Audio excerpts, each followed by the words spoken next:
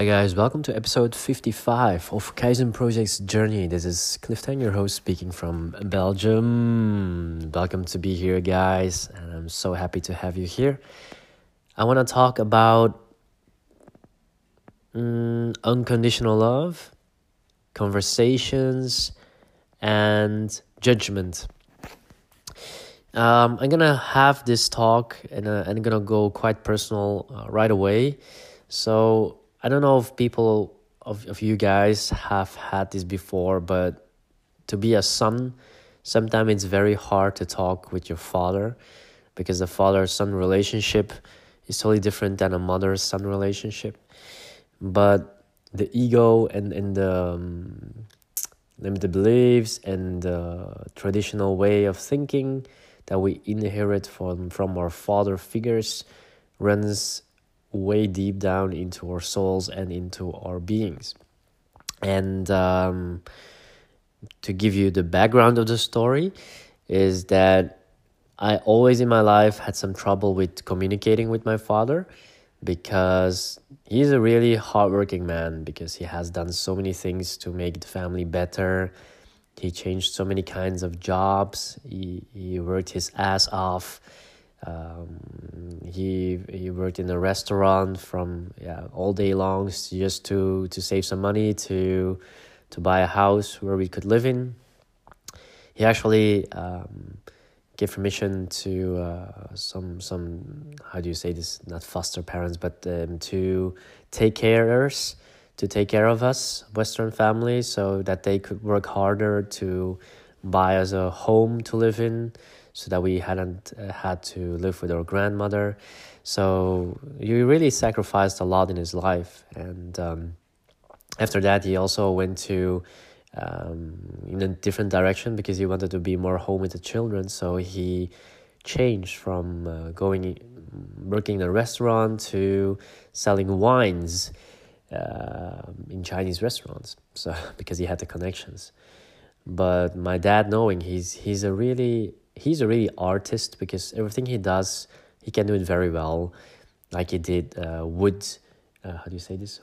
Not wood editing, but making furniture and stuff with wood. So he's a really crafty person, making very nice things. He was also a painter.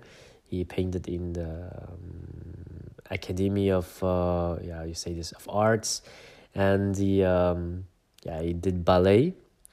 So these are all artistic stuff that my father likes. He likes classic music. He likes to deep sea dive, scuba dive.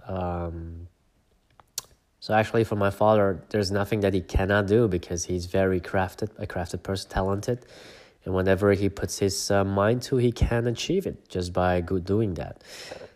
The only thing is that, like with the wine and stuff, he did all these cold prospections, going from store to store, going from person to person to ask if they would buy some wine and stuff. And that made him also, because he was achieving another dream, made that he wasn't at home at all. And because I was raised by Western people, my Chinese, because my father talks Chinese to us, was very bad. So there was in the beginning actually no communication whatsoever in Chinese, because I couldn't express what I was feeling or what I wanted to say. This is already difficult at a young age, but again, with the language barrier that you cannot know how to say something, made it absolutely difficult to get in a conversation.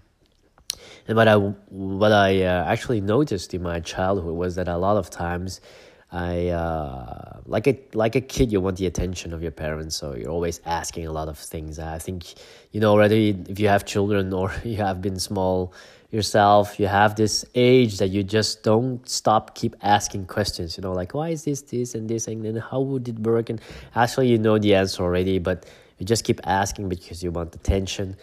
And I remember my father was being very busy all the time. He just always not snapped me, but more like, you have a mouth, you can ask other people, you can search it on the internet, you can blah blah blah. So he was right at that moment, but it created a lot of discrepancy and a lot of distance between me and him, because of him I finally am who I am now. I'm a very independent person. I don't really need a lot of people around me to get the things done that I need to be done. So I'm very independent.